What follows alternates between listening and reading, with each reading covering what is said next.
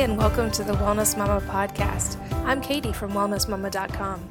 A random fact for your day. Did you know that a woman's brain actually does shrink during pregnancy and can take a full 6 months to regain its normal size? Any woman who's been pregnant can probably vouch for this. I know I can. And it makes the whole idea of placenta brain make a lot more sense.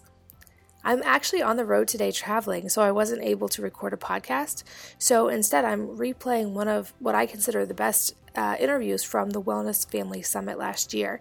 It's with Dr. Tom O'Brien, who is one of the world's leading experts in gluten sensitivity and celiac disease, and he's also a clinician who specializes in treating chronic disease and metabolic disorders from a functional medicine perspective. And he's also just a good friend and a very, very smart guy, and I'm excited for you to get to hear this interview with him. And the interview is conducted by Olivia, who is our friend from Wellness Media, and she does an excellent job with Dr. Tom, and I'll let you dive right in, and I will see you back next week. Gluten sensitivity has definitely gotten more mainstream attention lately, but there is still a lot of skepticism and many articles talking about why it can be problematic to avoid gluten and why gluten isn't that bad. So would you mind to talk about your research in this area? Is gluten something that we do need to worry about, or is it okay for most people who don't have celiac disease? Okay, that's a good way to get right into it. There was one of the interviewees on the Gluten Summit was Dr. Alessio Fasano, the chair of pediatric gastroenterology at Mass General, Harvard. And Dr. Fasano is the world's leader in looking at gluten and its effect on the gut and the development of something called pathogenic intestinal permeability, or the leaky gut is the slang term for it. What Dr. Fasano tells us is that no human can digest gluten. No human. I have to back up. Gluten's not bad for you. Bad gluten is bad for you. That there's gluten in rice, and there's gluten in corn, there's gluten in quinoa. Gluten is an umbrella term for families of proteins. And it's the toxic family of proteins in wheat, rye, and barley. Those glutens are not good for us as humans. The other glutens are fine. So it's the wrong word to use, really, in gluten sensitive. It's kind of like someone handing you a piece of paper and saying, would you please Xerox this? Well, Xerox is the name of a company. But it's morphed into an action verb because it's so commonly looked at, and that's true with the word gluten. Gluten's not bad. Bad gluten is bad. So we have to differentiate that to begin with. And no human can digest the gluten family of proteins in wheat, rye, and barley. None of us. We just don't have the tools to do it. But gluten has saved millions and millions of lives. Wheat has saved millions and millions and millions of lives. Millions. When there was a country in Africa that had a famine and they were starving, we shipped boatloads of wheat over there, and we saved millions of lives. You can't ignore that it has been a godsend to many. But the long-term consequences are where the problem is. It doesn't make you sick and become fatal if you eat a slice of bread. That's nonsense to even think about. But over a lifetime, over many, many years, sometimes decades, sometimes children, it doesn't take long at all. It just depends on when you cross that threshold where your body can't handle this little poison anymore. When you can't handle it, now you start getting symptoms. And so when you eat a sandwich, you don't feel bad when you eat it. You feel kind of good. We all like grilled cheese sandwiches. We grow up on that kind of thing. And they feel good. It's a comfort food. But long term, every time we eat the gluten proteins of wheat, rye, or barley, every time you get intestinal permeability. Every time. That's what the science says. You just have to read the studies. If you read the studies, then you know, wow, I didn't know that. Wow. And you don't feel it when you're starting to get intestinal permeability. So let me give an explanation of what intestinal permeability is, if I may. Absolutely. Think of um, your intestines, think of a donut. If you could stretch one donut out, really stretch it out, and you could look down the hole of this long stretched out donut, that's your intestines. It's one big long tube. It goes from the mouth to the other end, one big long tube. So when you eat food, when you swallow food, it's really not in your body yet. It's still in the tube, which is outside of getting into the body, right? It's got to go through the walls of the donut to get into the bloodstream. Then the food is actually in your body, and it can travel to wherever it needs to go to help rebuild new brain cells or new muscle cells. But we've got this tube. How do we absorb the food as we chew it and swallow it? How does it get into the bloodstream? The inside of the tube is lined with shag carpeting. This shag is where calcium's absorbed. This shag vitamin C. This shag fish oils. All the shags absorb different nutrients.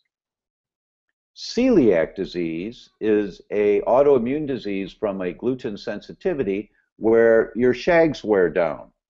And if your shags wear down, you've got Berber. And if you've got Berber, you don't absorb calcium.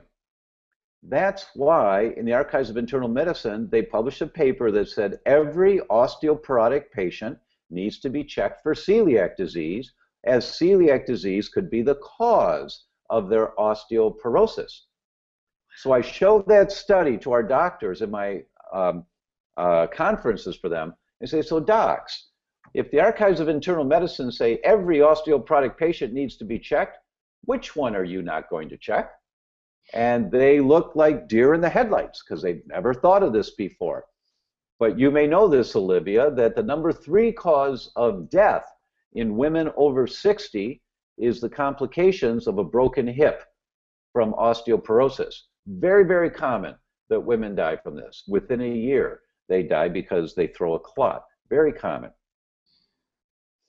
So how important is, and so women take these drugs called bisphosphonates for osteoporosis, but they don't work. But if you look at the studies on bisphosphonates, the x-rays show there's more bone. Look, doc, here's the study. So the sales reps for the pharmaceutical industry say, here's the study. See, here's the before and here's the after. When women take this drug, there's more bone on x-ray. But the bone is balsa wood. It's not oak. It breaks just as easily as women that don't take the medications. They get just as many fractures. That's why the drugs don't work, is that if gluten sensitivity and celiac disease was part of the triggers causing the osteoporosis, then taking the drugs, they build more bone, but they're still not getting the calcium, and they're not getting the vitamin D and the vitamin K to build strong bone, so they build this cheap bone called balsa wood, right? And they get more fractures. That's important because it's the number 3 cause of death for your listeners in women over 60. That's why it's important. So gluten, so that's celiac disease is when the shags wear down. So is there this, is it a hullabaloo? So we'll talk about non-celiac gluten sensitivity in a couple of minutes, but first, to answer your question, is it important to look at this? It's critically important because it's so very common. Now, only 1 person out of 8 will have symptoms in their gut if they have a gluten sensitivity. The vast majority of people do not have symptoms in their gut. They have symptoms somewhere else. It might be in their brain. And your children may have seizures, or they've got attention deficit, or it might be in the muscles, and you've got, it's called polymyositis. You just kind of hurt all over, all your muscles hurt, or in your joints, and you've got polyarthralgia. Lots of your joints hurt. You wake up in the morning, you're all stiff and sore. You have to get in the shower before you can loosen up. Or it can be much worse. It can be juvenile onset, idiopathic juvenile onset rheumatoid arthritis. That's really nasty when these kids get arthritis so bad and they can't figure out a reason for it. Sometimes it's because of a sensitivity to the foods that they're eating. It just depends on where the weak link is in your chain as to where the problem is going to manifest. It could be at one end, the middle, the other end. It could be your heart, your brain, your liver, your kidneys. Wherever the genetic weak link is, when you eat gluten, if you have a gluten sensitivity, you're pulling on the chain. And you don't feel when you're getting osteoporosis. You don't feel it. You don't feel when you've got elevated antibodies to your brain. You don't feel when you have elevated antibodies to your heart. But eventually, you get congestive heart failure, or you get inflammation of your heart, and you get irregular heartbeats. And that's the only symptom you've got. And there are research papers from Mayo Clinic that tell us sometimes irregular heartbeats, sometimes congestive heart failure may be caused by a sensitivity to gluten. It just depends on where the weak link is in your chain as to where it's going to manifest. That is so fascinating. And thank you, too, for clarifying the difference between bad gluten and other sources that are often clumped under the gluten umbrella, because I think that causes a lot of confusion sometimes. And reading different articles or listening to different speakers, I think sometimes we can get confused as to, okay, so is there a good gluten? What is the difference? So your clarification was so helpful there, Dr. Tom. Thanks. Well, thank you. Thank you. And something I want to ask you about, and you began to touch on it a little bit, is the difference between gluten sensitivity and celiac disease. Because again, I think these are two things that are often kind of clumped together, and then people end up getting confused as to, if they're the same or if they're different or what that means. So could you speak to that point a little bit, and also tell us how a person can know if they have either of these problems? Yes, of course. It's a really important topic, and it's made me so mad in this last 9 months. All of I call it the hullabaloo that's going on out there. Gluten sensitivity is a fad. Science says gluten sensitivity is a fad. So I'm going to tell you what happened here, and then let your listeners be the judge. I'm pulling up a slide presentation so I can give this to you very, very clearly, and I give you the exact correct numbers on this. So here we go. Good. So there was a paper published in September of 2013, last year, in the medical journal Gastroenterology. That's a very prestigious journal. And the paper was entitled "No Effects of Gluten in Patients with Self-Reported Non-Celiac Gluten Sensitivity After Dietary Reduction of Fermentable, Poorly Absorbed, Short-Chain Carbohydrates." Big, long title. And what these authors were trying to do was to say, hey, there's lots of different components to wheat. There's the gluten family of proteins. There are the carbohydrates. They're called FODMAPs. That's the fermentable, poorly absorbed, short-chain carbohydrates. FODMAPs. There are the oils, wheat germ oil. There are the opiate-stimulating gluteomorphins. There's lots of different components to wheat: fats, carbohydrates, proteins. There's not just gluten, the protein. And these authors wanted to see, are there some people that have the stomach problems, the symptoms of bloating and gas, that are having a reaction to the carbohydrates? They're poorly absorbed carbohydrates of wheat. So it was a good study, what they did. And so they didn't want to look at the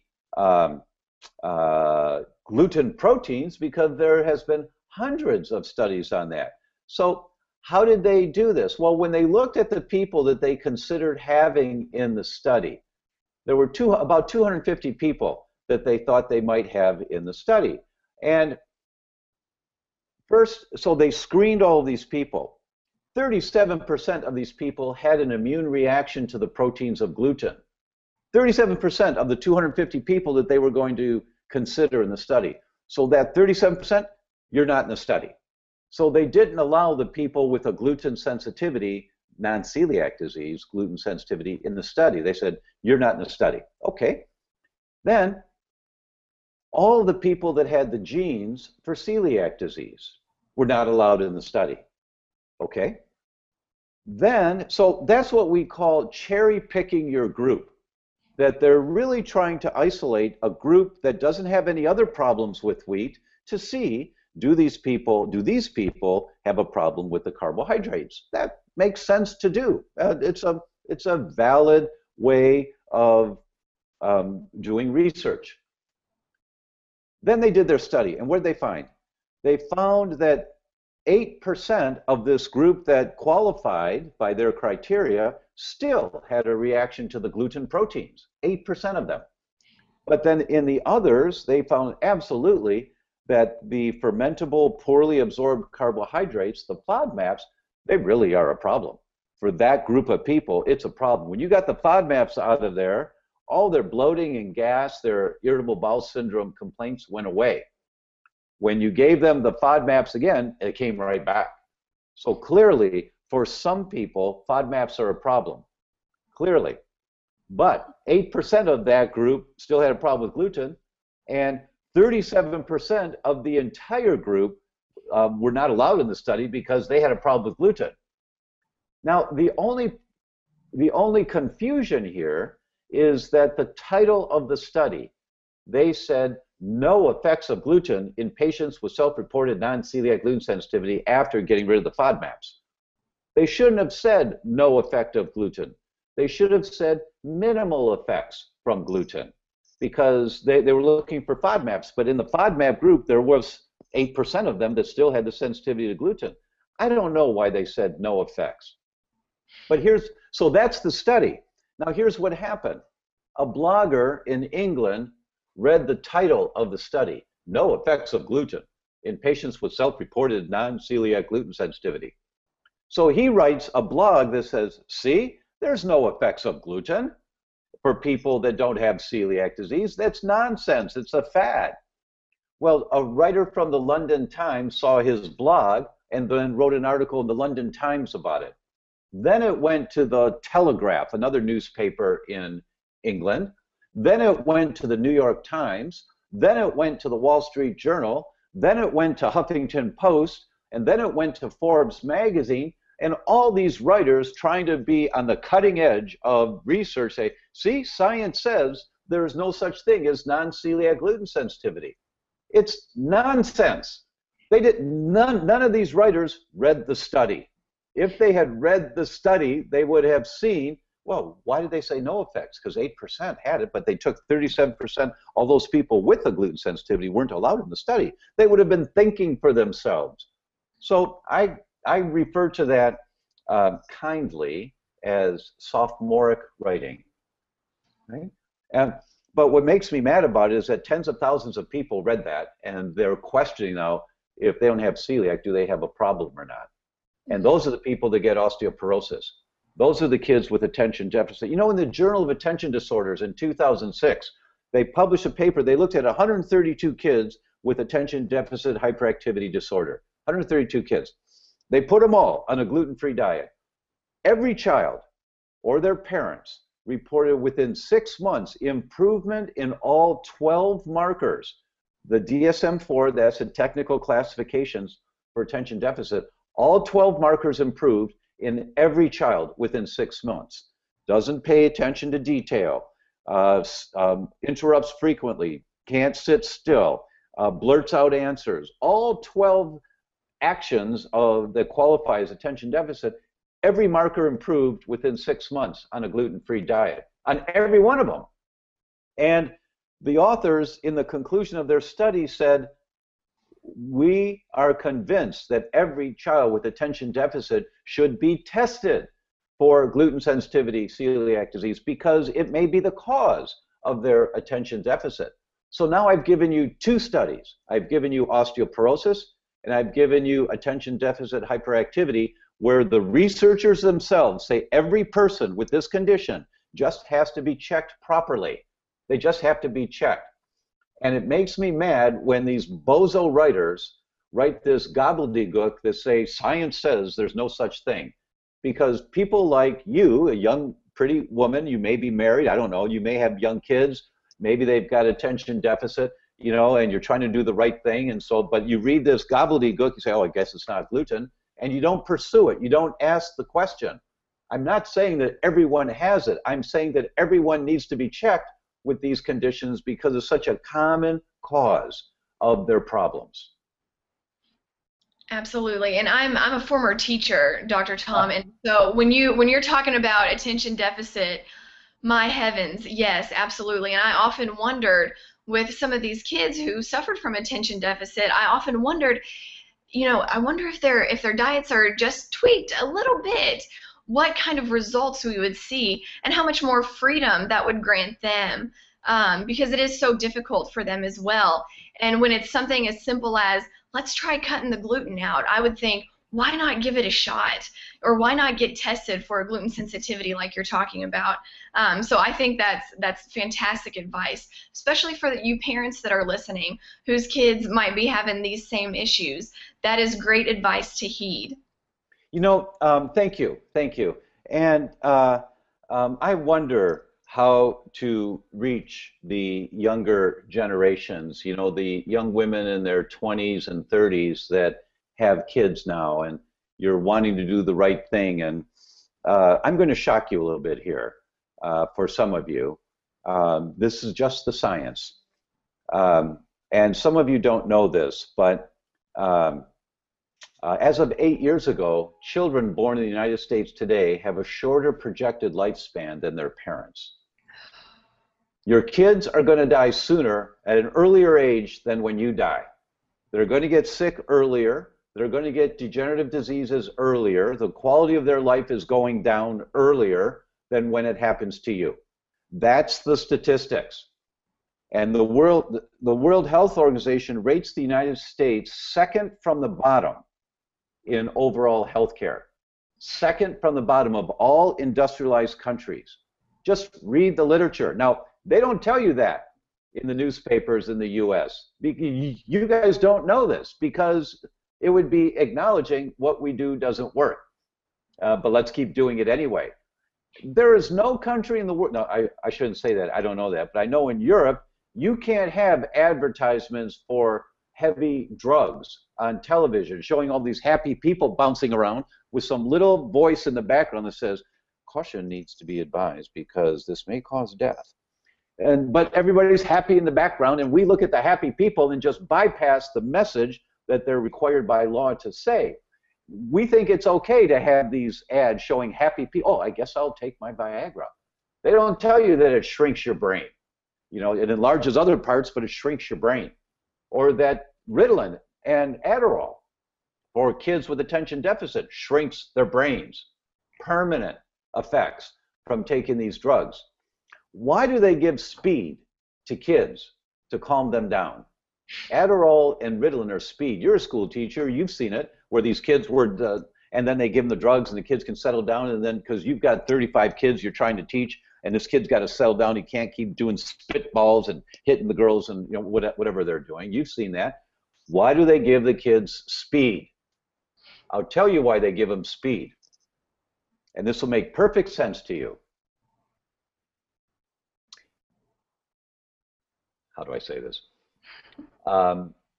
Perhaps some of you had a $100 car in your earlier years when you really couldn't afford much, so you bought a junker car just to get to school. I had $1,300 cars or less. You never get a tune-up on a $100 car. It costs more than the car, right? You never get a tune-up. But some of these cars needed a tune-up so bad, they'd stall at the red light. You stop at a red light and the car goes pop, pop, pop, pop, and boom, and it stalls. How do you stop a car from stalling at the red light? You put the clutch in and you give it a little gas, or you put it in neutral, you give it a little gas. You're not trying to hot rod, but you're revving the engine so it doesn't stall. Light turns green, you drop it and drive, and off you go. Your kids' brains are stalling at the red light. And so to stop them from stalling at the red light, you give them speed. And then all of a sudden they start to calm down a little bit because now their brain is firing on all 8 cylinders. I'm a car guy. And so I talk about 8 cylinders. If your brain's got 8 cylinders, your kids' brains are running on 5 cylinders. And the diagnosis is attention deficit, or it's seizures, or it's headaches or migraines. that the brain's not running right. It's not balanced. It's not running right. So how do we deal with that in this society today? We give them drugs. We give them speed to try to get the brain running a little faster because it calms it down, because now they have a little more control and they've got a little more self-control. That's why you give these kids speed for attention deficit. But just go online and Google side effects of Ritalin or side effects of Adderall. Read the side effects. What we do, because we trust our pediatricians who are trying to do the best job they can with the training they've received, we treat the pharmaceuticals like the voice in the background on television that tells you if you take this, you could have bleeding ulcers and you could die. We don't pay attention to it. We don't read the side effects because we just want our kids to function better, and our doctors who we trust tell us, well, this is what you do. Well, sometimes you have to use pharmaceuticals for a short period of time. But the Journal of Attention Disorders, that research team that spent a year on this project, wrote and said every child with attention deficit just needs to be checked because of food sensitivity is often the culprit. Get the food out of there and they get better. They start firing on 8 cylinders. Does that make sense to you? Oh, yes, that makes absolute sense. Yeah. Your kids have a shorter projected lifespan than you do. And I mean, that's sobering. Yes, that's a terrifying statistic when you think of it that plainly. 8%. That's just it's almost unbelievable. But then when you talk about the things that you're explaining to us today, then it makes perfect sense. But the good thing is that we can do something about it, right? That's exactly right. And that's why I'm doing this today with you, Olivia, is because it's this kind of education that tens and hundreds of thousands need to hear. This message from me is just check. I'm not saying that everyone has a gluten sensitivity, but I'm saying it's so very common, and only 1 out of 8 gets stomach problems. It'll affect your brain, or it affects your kidneys, or your lungs. It killed my godmother of liver cancer. It was undiagnosed celiac disease. It killed my father with a heart attack, but it was undiagnosed celiac disease. And when you read the studies, you understand the mechanisms of how this may occur for some people, not everyone. I mean, I published a paper 4 years ago on reproductive disorders and celiac disease and how frequently recurrent miscarriages are because of a sensitivity to gluten. Not everyone, but many of them. You just got to check to see, do you have the sensitivity? Absolutely. Now, I want to zero in, Dr. Tom, on gluten itself. We talked about the connection with gluten and ADD. So I want to ask you, what is really the problem with gluten? Can you talk to us about what it does to us physiologically, and especially how it affects the brain? Yes. Think of proteins like a pearl necklace. Hydrochloric acid undoes the clasp on the back of the pearl necklace. Now you have a string of pearls. Other enzymes, and this is the proteins that we eat, whether it's chicken or fish or from grains or beans, proteins are like a pearl necklace. Lots of amino acids, they're the pearls that make up the pearl necklace. Our digestion is enzymes that we produce that act as scissors to cut off each pearl of the pearl necklace. And then each pearl goes through the shags and shag carpeting because there's a cheesecloth covering the shags. So only certain size molecules can get through. So the molecules have to be really small to get through the cheesecloth, right? Remember your grandmother, when she's making gravy, she pours the gravy in the cheesecloth and the clumps stay on one side and the liquid comes through the other side. Only certain size molecules get through the cheesecloth. That's how our intestines are set up. They're beautiful. Now, intestinal permeability, the leaky gut, is when you get tears in the cheesecloth.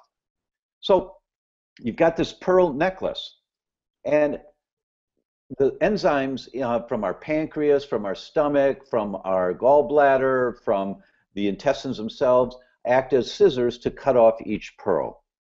The problem with the proteins of gluten in wheat, rye, and barley is that we don't have the scissors to cut this. Humans don't have the scissors to cut off each pearl of the pearl necklace the way we can for chicken or for beef or fish. We can cut those pearls, most of us can cut those pearls easily into each little pearl, each little amino acid that gets absorbed through the shags, through the cheesecloth, through the shags, into the bloodstream, and then your body uses them to build new muscle cells or new brain cells or nerve hormones or to build whatever you need. You have to have protein. So that's how we get it, is the amino acids. But with the gluten proteins of wheat, rye, and barley, you can't do it. No human can do it. Let me say that differently. No human can do it. I'm sorry, I'll say that differently. No human can do it. Do you get it? No human can do this. And then at some point, it doesn't make everybody sick, but at some point we cross a threshold. It's called loss of oral tolerance. Then you start getting symptoms from this at some point. And it varies. For some people, it's at the age of 3. For some people, it's the age of 33. For some people, it's at the age of 63. I mean, it can be anywhere. When you cross that imaginary line, the straw that broke the camel's back, boom, now you start having a problem. Oh, you've been eating this food for years. I didn't have a problem. I ate it for years. No, you did have a problem. You just didn't have symptoms yet. And it's been affecting your brain. Now your cerebellum is shrunk and you can't walk. You're 64 years old and you can't walk up the stairs gracefully. You have to hold the rail because you lose your balance. Now that's because your brain's been being attacked for 30 years, but you couldn't feel it. That's the kind of thing that happens. Whether the weak link is your heart, if it's your ovaries, if it's the reproductive system, it's your brain. The most common area is the brain. 50% of children with drug-resistant epilepsy. Olivia, do you have children? I do. I have a 3-month-old. Okay, good. So it's still young, beautiful. But if you have a young child that has seizures and scares you, it really just scares the bejesus out of us. You go to the pediatrician, they see what's happening, they may recommend something, or they send you right to a pediatric neurologist.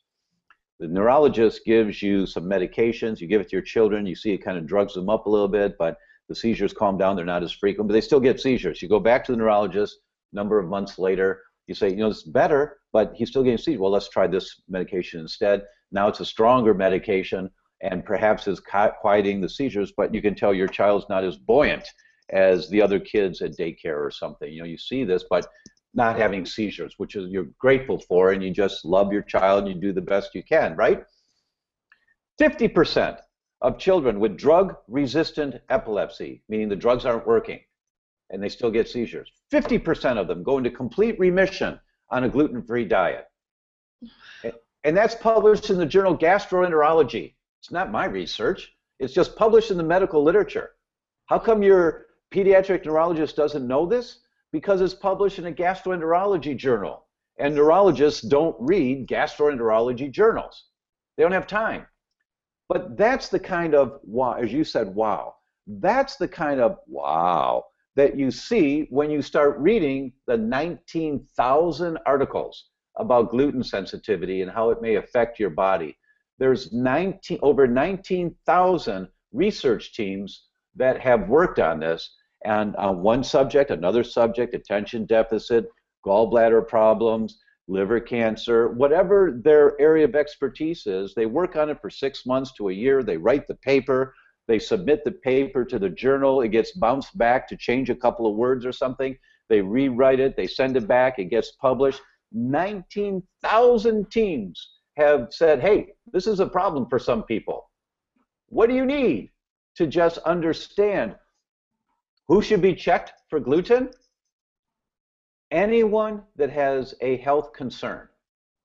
If you don't have the vitality you should have, you feel you should have, if you don't have the spunk, if you have any symptoms that you're not happy completely with how the current protocols you're doing are addressing those symptoms, you just need to be checked properly for gluten. You just need to be checked.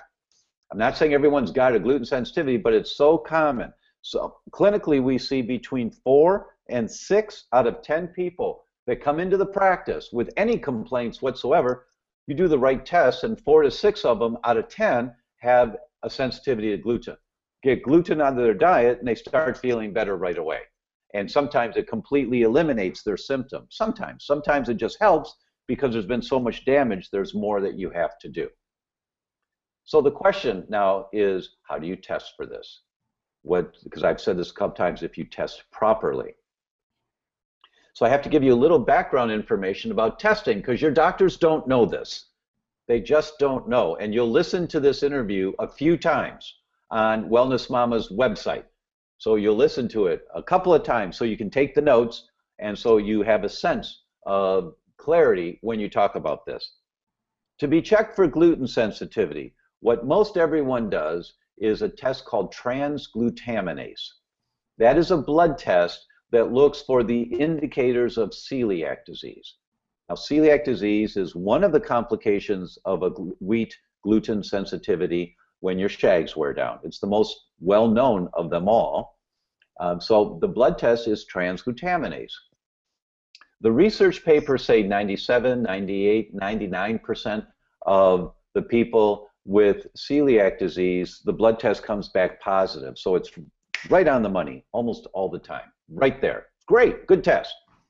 And when sales representatives from the laboratories go visit doctors, they show them the research paper and they highlight 97%, 99%, and the doctor's eating lunch while they're talking to the sales rep, and they say, oh, that's good, okay, I'll do that test. And they do that test, and sometimes they find celiac disease.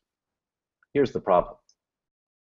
I wrote to to many of these authors of the research papers showing the accuracy of the transglutaminase test. Dear doctor, when you chose your group to study for transglutaminase effectiveness in identifying celiac disease, did you include all stages of gluten sensitivity that cause celiac disease? Because your shags aren't normal, and then all of a sudden one day they're gone. Your shags wear down slowly, right? It's called partial villus atrophy, or increased inflammation called IEL count that's up beforehand. Every one of those authors wrote back and said, no, celiac disease is total villus atrophy. The shags are worn down completely. So if you're a researcher and you want to check transglutaminase, you need the blood of 100 celiac patients. Where are you going to get the blood of 100 celiac patients? There are blood banks that have blood for diabetics and blood of MS patients and blood of celiac patients. And you buy the blood from a blood bank, it's certified, yep, this is the blood of celiac patients. Or you go to the hospital and you look for people diagnosed with celiac disease. Well, the diagnosis of celiac disease is when your shags are worn down completely. That's the diagnosis criteria. So everyone whose blood they checked to see if transglutaminase was an accurate test, their shags are worn down completely. And it's a very accurate test if you are at the end stage and your shags are worn down completely. If your shags are just partially worn down, called partial villus atrophy, or if they hadn't started wearing down yet, but you've got the fire, the inflammation going on, called increased IELs, if you're at that stage, the accuracy of the transglutaminase test, depending on which research paper you read, because other authors have looked at this, is between 27 to 33%, meaning it comes back with a false negative saying there's no problem 7 out of 10 times. And the person is told they don't have a problem with wheat when they really do. They just don't have the end stage yet. To give you an analogy for this, most of us have had a loved one, a family member, or a neighbor that's had a heart attack, and they survived, and they come home from the hospital, and they say, oh, my doctor told me I had a heart attack previously. I never knew. Have you ever heard that before? Yes, I have. Yeah. How do they know that? Well, the cardiologist did a scan of the heart, and they could tell that there was damage in the heart from a previous heart attack. That's how they knew. Okay. So what if our cardiologists, they do blood tests for cholesterol to see if you have a risk of heart disease. What if they found that you had sky-high cholesterol levels, but when they checked your heart, there was no evidence of any previous heart attacks? They said, oh, don't worry about it. There's no problem here. You don't have a problem with cholesterol. It's fine. See, your heart's fine. Your heart's fine. So many of our, I mean, it sounds ridiculous, but that's the way it is now with gluten sensitivity and celiac disease. So many of our gastroenterologists, they do the endoscopy, a very good test to look to see, are the shags worn down? And if the shags are not worn down, say, no, see, you're fine. Your shags aren't worn down. It's okay. Oh, your immune system says you have a problem with wheat? Oh, that's nonsense. It's okay. See, your shags aren't worn down. You're okay. That's the logic they're using. It's archaic. So we need to be educated as to what the more sensitive tests are, because they're available now. They've been available for 4 years. And there's lots of explanation for this on my website. My website is thedr.com, and you can go there and read about these tests. The laboratory is Cyrex Labs, C-Y-R-E-X, cyrexlabs.com. I have no financial interest in this. I should. I really should, but I don't have any financial interest in this company at all. I used to, but I withdrew almost 2 years ago so I could just talk to you about this and feel really ethically good that I'm not making anything on the side from this. You want your doctor to order the Cyrex test because, okay, so here's the next part. The first part was a transglutaminase that's only positive consistently. I mean, if it comes back positive, you got a problem. But if it comes back negative, it doesn't mean you don't have a problem. It means you don't have your shags worn down completely. That's good, but you may have partial villus atrophy. So the other test that you look for is an immune reaction to wheat. So when you take this necklace off, the gluten proteins of wheat, we can't cut it into the amino acids. So our enzymes can only cut it into chunks, a 33 pearl chunk, a 17 pearl chunk, an 11 pearl chunk of amino acids. We can't cut it down into each individual amino acid. Humans just can't do that. So now you've got these chunks of amino acids which are very inflammatory in the intestines. They cause lots of inflammation and they tear the cheesecloth and you get intestinal permeability. So every lab in the country looks at one chunk of pearl necklace. They look at a 33 pearl chunk called alpha gliadin. It's a really good test to do because if it comes back positive, you got a problem with wheat. But only 50% of the people come back positive who have celiac disease to, yes, you have a problem with wheat. Well, that doesn't make any sense because celiac disease is a problem with wheat. But when we look specifically for the problem with wheat, it only shows up in 50% of the people. Why? Because the lab is only looking at one chunk. And there are many chunks. There's over 60 different chunks of the pearl necklace that may develop in people because we can't digest this well. So Cyrex Labs came out with a test that looks at the top 10 chunks of pearl necklace to see, are you having a problem with the 33? It looks at the 33. Are you having a problem with the 17? Are you having a problem with the 11? Are you having a problem with the 18? It looks at many different chunks of the pearl necklace so that you get a much more comprehensive test, and it rarely comes back with a false negative. Rarely. It can happen. No test is perfect, but it's much more sensitive to identify if you have a problem with wheat with or without celiac disease. It looks at transglutaminase also to see, but celiac disease is just one manifestation of how a gluten-related disorder may occur. Non-celiac gluten sensitivity that all the hullabaloo was about from this blogger, I have to say blogger, not bozo, blogger in England, because it's affected tens of thousands of people. It's just nonsense that this occurred. Non-celiac gluten sensitivity is much, much more common than celiac disease. 6 times more common, 10 times more common, maybe as much as 20 times more common than celiac disease. We don't know because no one's really looked that thoroughly yet. But it's very common. So you just need to check, and you check thoroughly with the test that I just talked about. Excellent. That's great information. And parents, we encourage you to re-watch this section again, like Dr. Tom suggested, before you go chat with your pediatrician about it, because he just offered a very clear explanation and can help you understand the best way to go about testing your own children for sensitivity. Now, Dr. Tom, I want to ask you about the gut now. We've covered the brain, and now I want to ask you about the gut. Does gluten affect the gut, even in a non-celiac person? And specifically, what about kids? Can they handle gluten more and better than adults can?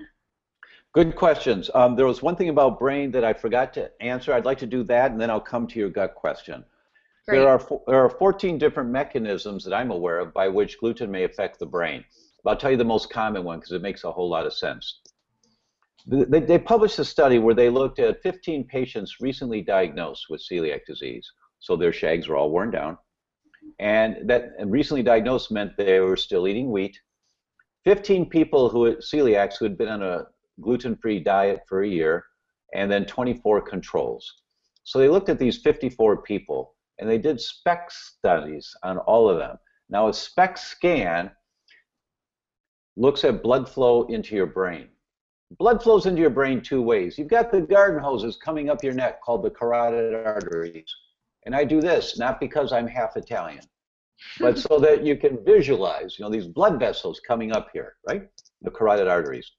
At the top of the blood vessel, it's like a lawn sprinkler in terms of the blood getting into the brain. And people in the Midwest know this. I grew up in the Midwest, that in the hot summer, you don't water your lawn for 5 minutes every day. Rather, you soak the lawn for 30 minutes to an hour once or twice a week, because the water's got to get down to the roots. The blades of grass don't absorb water. You have to get enough water to soak down into the roots to keep your grass looking good. That's how the brain is. You have to soak the brain. You got to get lots of blood up there to soak all the areas.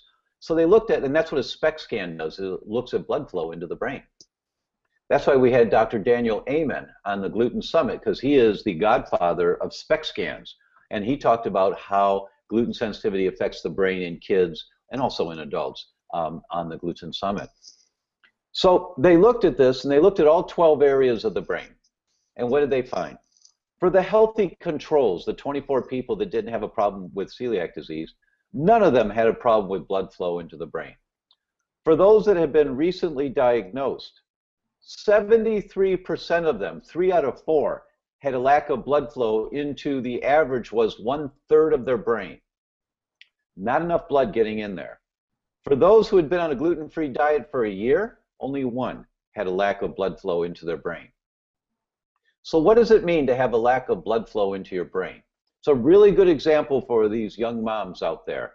And I know that that's a large percentage of the audience that you address at Wellness Mama, which is so cool and such a privilege to be able to talk to you people now. What does it mean if you have a lack of blood flow into your brain? Cross your legs for 2 hours. Stand up and run. Boom, down you go, right? Give your child toast or French toast or pancakes for breakfast if they have a gluten sensitivity. Send them to school to learn. There's not enough blood in the brain. They get diagnosed with attention deficit because they're not firing on all 8 cylinders. Does that make sense to you? Yes, it makes total sense. That's how simple it is sometimes. You just have to check. And so that's the common mechanism of brain. And it always affected the prefrontal lobes, which is where depression and anxiety originate from.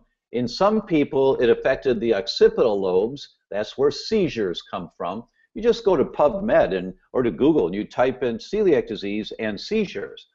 Boom, here come the studies. And you see it. And you see reversal of seizures, as I said earlier, drug-resistant epilepsy, reversal of seizures on a gluten-free diet for some people. That's one of the most common mechanisms by which a gluten-free diet works for the brain. Now, let's go to the gut.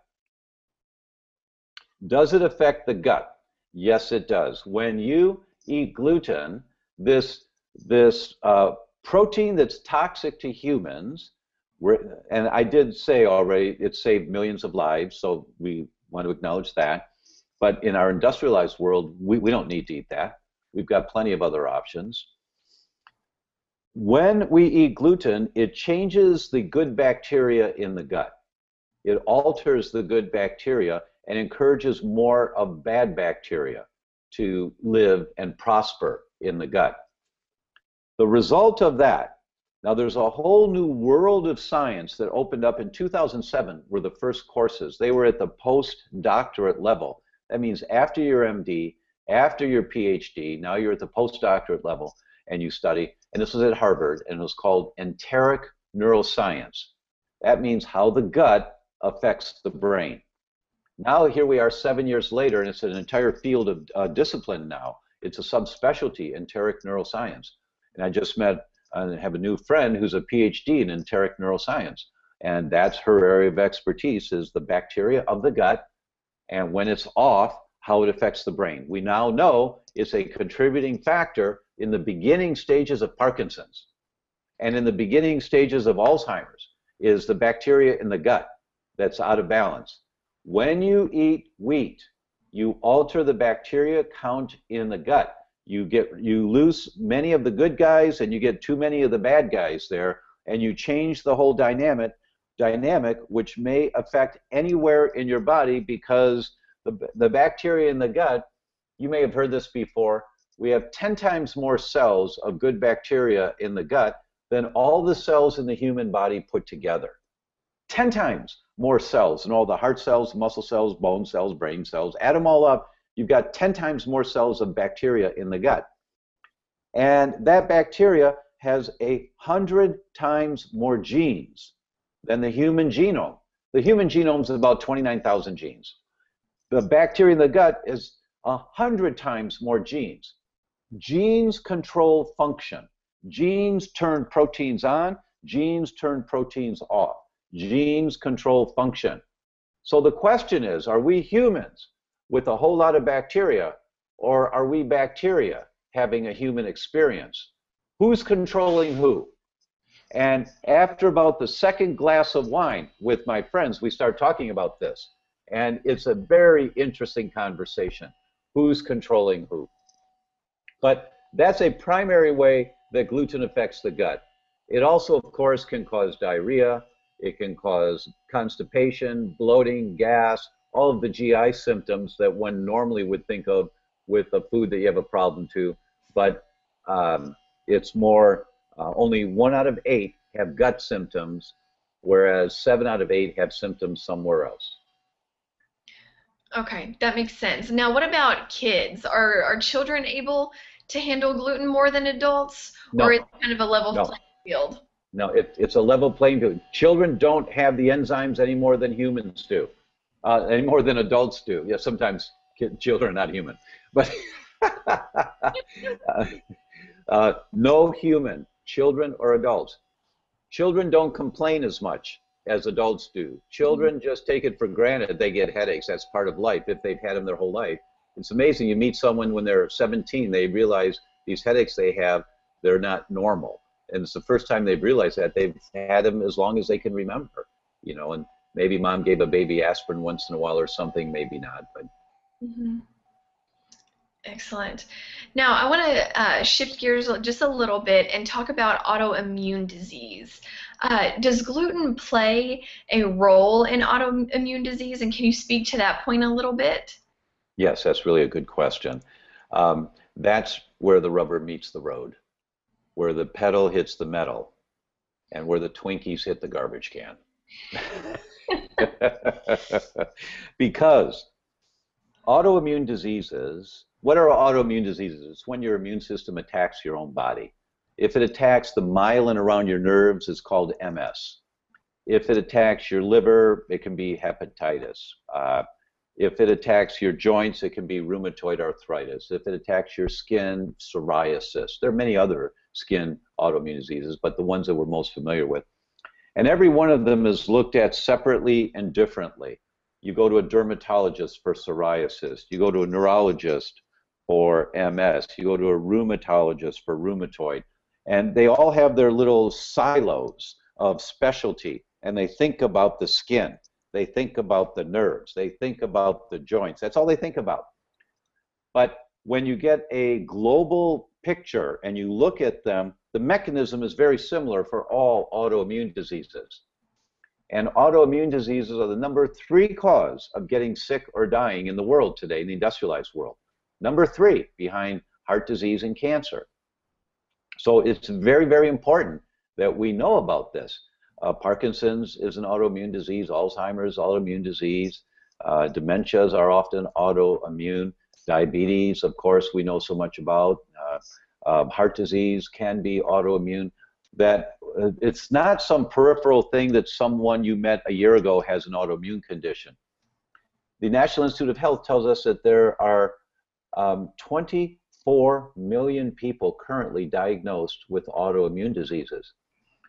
22 have cardiovascular disease diagnosis, 9 million have cancer, but 24 million have autoimmune. It's the most prevalent one. But we know only 1 out of 3 people with an autoimmune disease are diagnosed. So that gives us about 72 million people that have the outright disease, like the shags worn down completely. They've got the celiac disease. They've got the disease, not just the mechanism causing it, but they've got the disease. 72 million people. And we know that there's a trilogy in the development of autoimmune diseases, whether it's Hashimoto's thyroid disease or MS or whatever it is. There's a trilogy. First, you have to have the genetic vulnerability to that disease. Second, you have to have an environmental trigger that sets it off, the straw that broke the camel's back. And third, you have to have intestinal permeability, the leaky gut. Those are the mechanisms. And what the science says, when you read the science, just read the papers. And I'm talking to the doctors now because the general public doesn't read these papers. You can if you want. They're on my website, many of them. But to the doctors, read the papers. That their language is you can arrest the development of autoimmune disease. The number 1 most prevalent condition that's going to take us down, you can arrest the development of autoimmune disease by healing the gut. That's their language. Heal the gut. Now, why is gluten so important? Because gluten is the most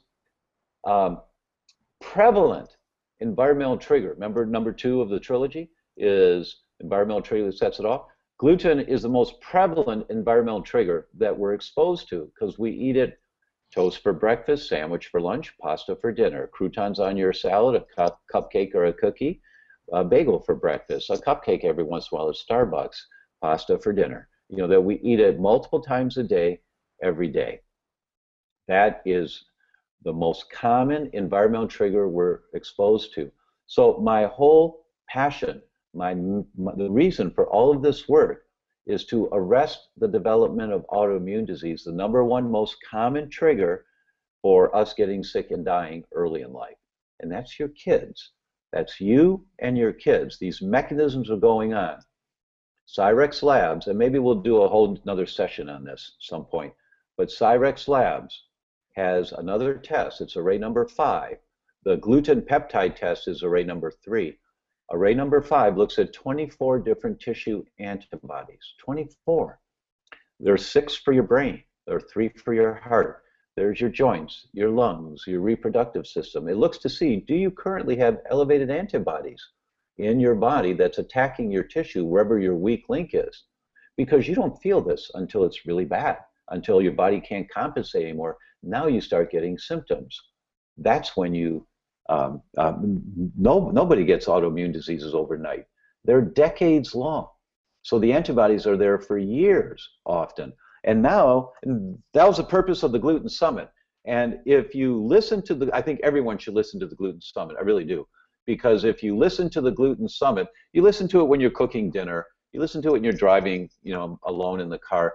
It'll take you a month or 2 months to listen to this because there's 29 interviews. They're all the world leaders. You've got Yehuda Schoenfeld from Tel Aviv, Israel, the godfather of predictive autoimmunity. What does that mean, predictive autoimmunity? We now know that if you have elevated antibodies to your thyroid, especially after a pregnancy, postpartum, if you have elevated antibodies to your thyroid, it's a 92% likelihood you're going to have Hashimoto's thyroid disease within 7 years. We know that, but you have no symptoms after the birth of your child. But here's the science. Just read it. If you have ASCA antibodies, you're going to get Crohn's within 3 years. If you have myelin antibodies, we know about all these diseases, the positive predictive value, because there have been hundreds of papers now published on it. The researchers are telling us the science is there, but the doctors don't know this. But that's the purpose of array number 5. That's the purpose of Cyrex.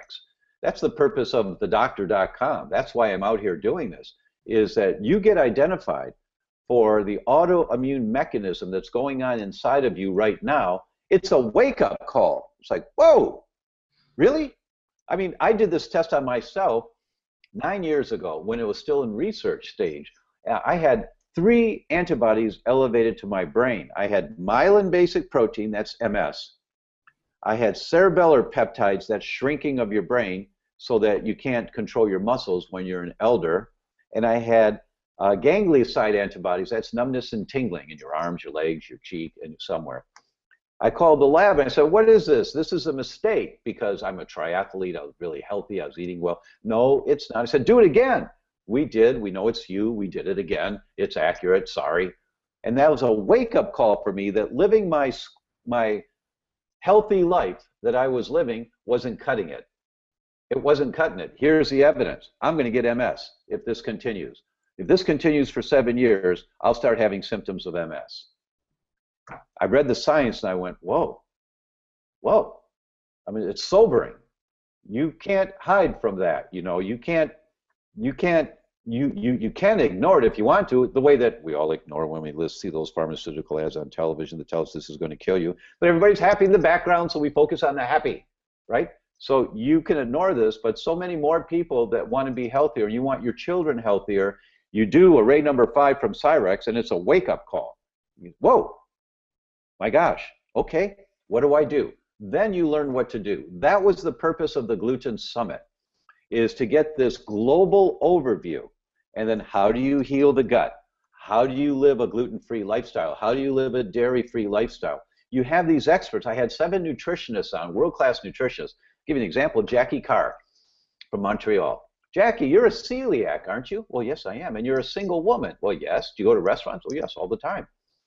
How do you feel safe eating out if you're a celiac? Well, actually, I'm a very sensitive celiac, Dr. O'Brien, and so I have to be very careful. How do you do this? Oh, it's very easy. When I walk in the restaurant, I ask for the owner of the restaurant, not the manager, the owner.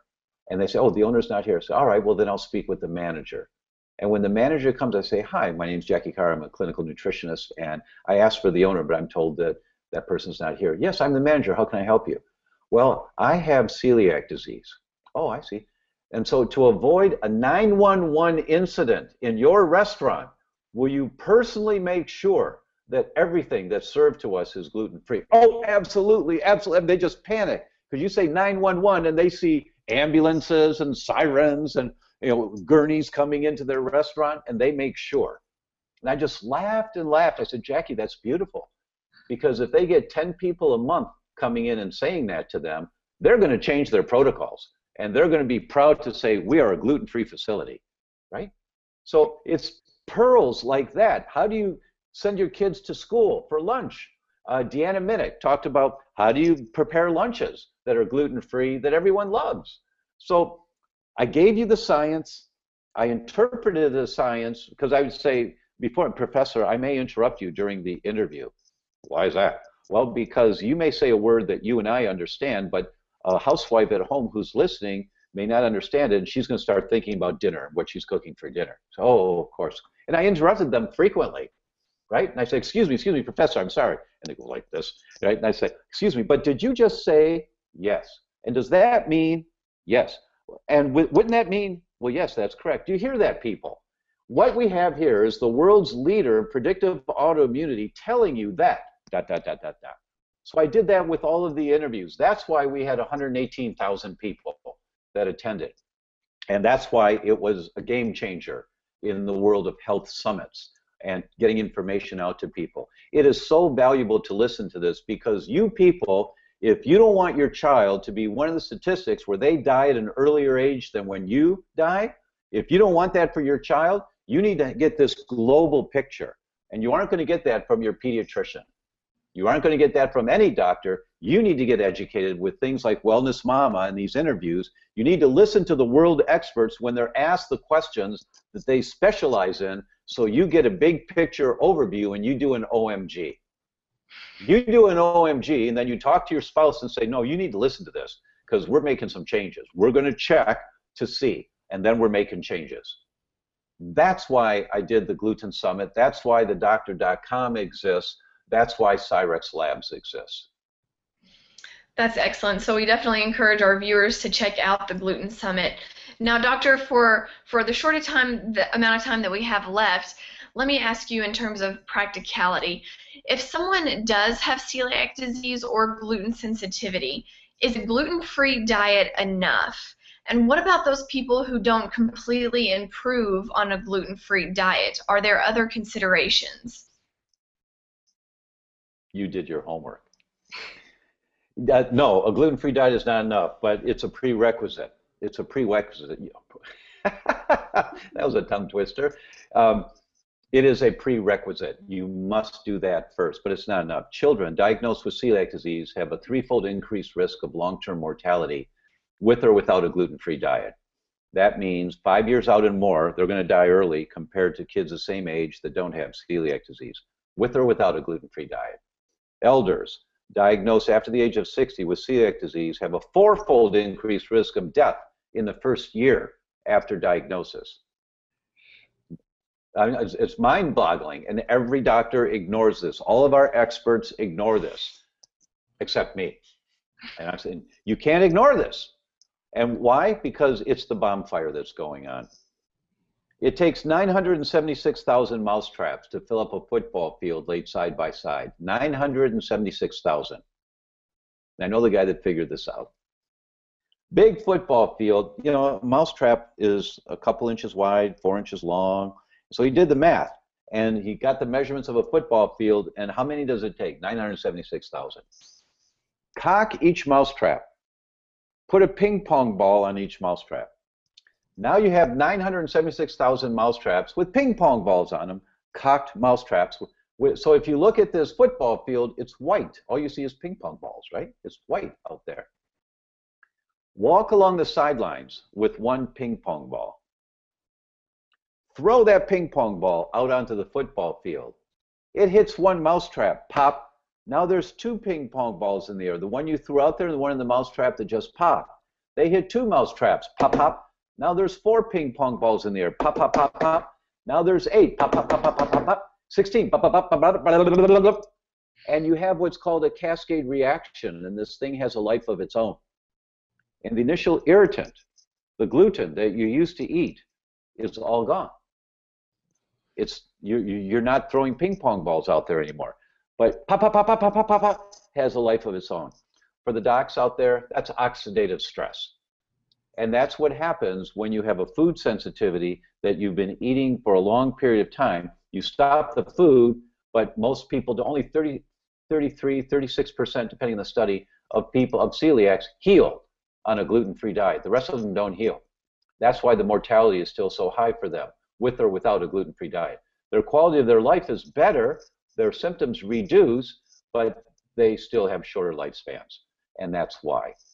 Is because the inflammation is still going on. And that's a whole nother hour to talk about. Actually, it's a weekend course. But the message is first you find out if you have the problem, you get on the gluten-free lifestyle, you listen to the Gluten Summit, you listen to all these experts talking about their piece of the pie. So you get so you spend an hour while you're cooking dinner, and it may take you 2 days, and you listen to this one nutritionist talk, and you get 1 point out of it that changes how you do things for the rest of your life. Is that worthwhile for how you work with your kids? Absolutely.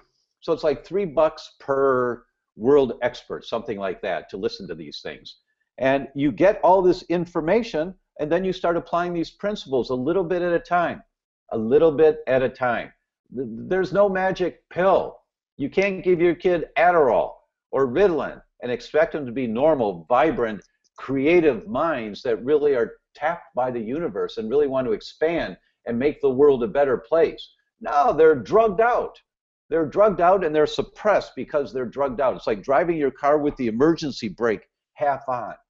And you want your children to function, and so you do the best you can, trusting your pediatricians, but I got to tell you, wake up. We have the second worst healthcare system in the world, according to the World Health Organization, ranked second from the bottom. Wake up. What we're doing to our kids is horrendous. The obesity epidemic is horrendous. It's horrendous. And what's the one system of the body? If you're only going to do one system to help them function better than the other system, it's the gut. It's the gut. You heal the gut. Enteric neuroscience is where so much of the research is going. So what's the first thing with the gut? Stop throwing gasoline on the fire. If you're sensitive to gluten, stop eating gluten. And I got to say, you think? I mean, really? You question this? Just read the studies. Don't tell me you want to be healthy if you don't take a little time to look into this. Just look at the studies. I'm not recommending my ideas. I'm recommending you look at how I pulled the studies together so you could see it. Read the information. Listen to the experts. Make the decisions for yourself, but wise up, because we're all indoctrinated into not paying any attention to the guy that's talking about liver cancer that can come from this drug or cause early death. We're trained to ignore all of that stuff and just keep going along, buying our drugs, doing what we do, and having shorter lifespans and drinking Coca-Cola. Really? You think Coca-Cola is good for anybody? Really? I tell children, put a dime in a can of Coke. Leave it there 24 hours. Pour the Coke out. Look at the dime. The lines around the dime are gone. It eats metal. What do you think it's doing to your gut and to your joints? You think it's okay to give your kids that kind of stuff? And I grew up on that. Many of you listening grew up on that. But it's time to get wise now while we still have some brain cells left. So I'm going to close with, I'm going to give you a quote from a guy that I respected a lot. He died about 8 years ago. His name was Studs Terkel. He was a writer in Chicago. He's kind of an icon in Chicago. And when Studs would leave a group of friends, he'd be walking out and turn around, and he had a cigar in his mouth, a hat, really classic guy. He'd turn around and he'd say, "Take it easy, but take it. Get informed and make decisions, make wise decisions for you and your family. Take it easy. Be patient.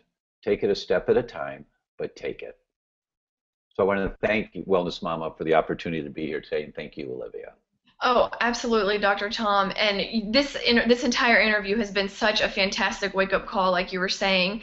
And you just provided us with such incredible information. And I know our viewers are going to go back and re-listen to this and take notes after they make dinner and everything like that, because this is so vital to the health of not only ourselves, but like we kept talking about, the health of our children, the future generations. And so I just want to thank you for taking the time to be with us today. We are so grateful for everything that you have given us, and we look forward to chatting with you again sometime soon. Thank you, Olivia. Thank you very much. Thank you so much for listening to this episode of the Wellness Mama podcast, where I provide simple answers for healthier families. If you would like to get my 7 Simple Steps for Healthier Families guide for free, head on over to wellnessmama.com and enter your email, and I'll send it over to you right away. You can also stay in touch on social media, facebook.com/endlesswellness, or on Twitter and Instagram @wellnessmama. And I would also really appreciate it if you would take a second and subscribe to this podcast so that you'll be notified of future episodes.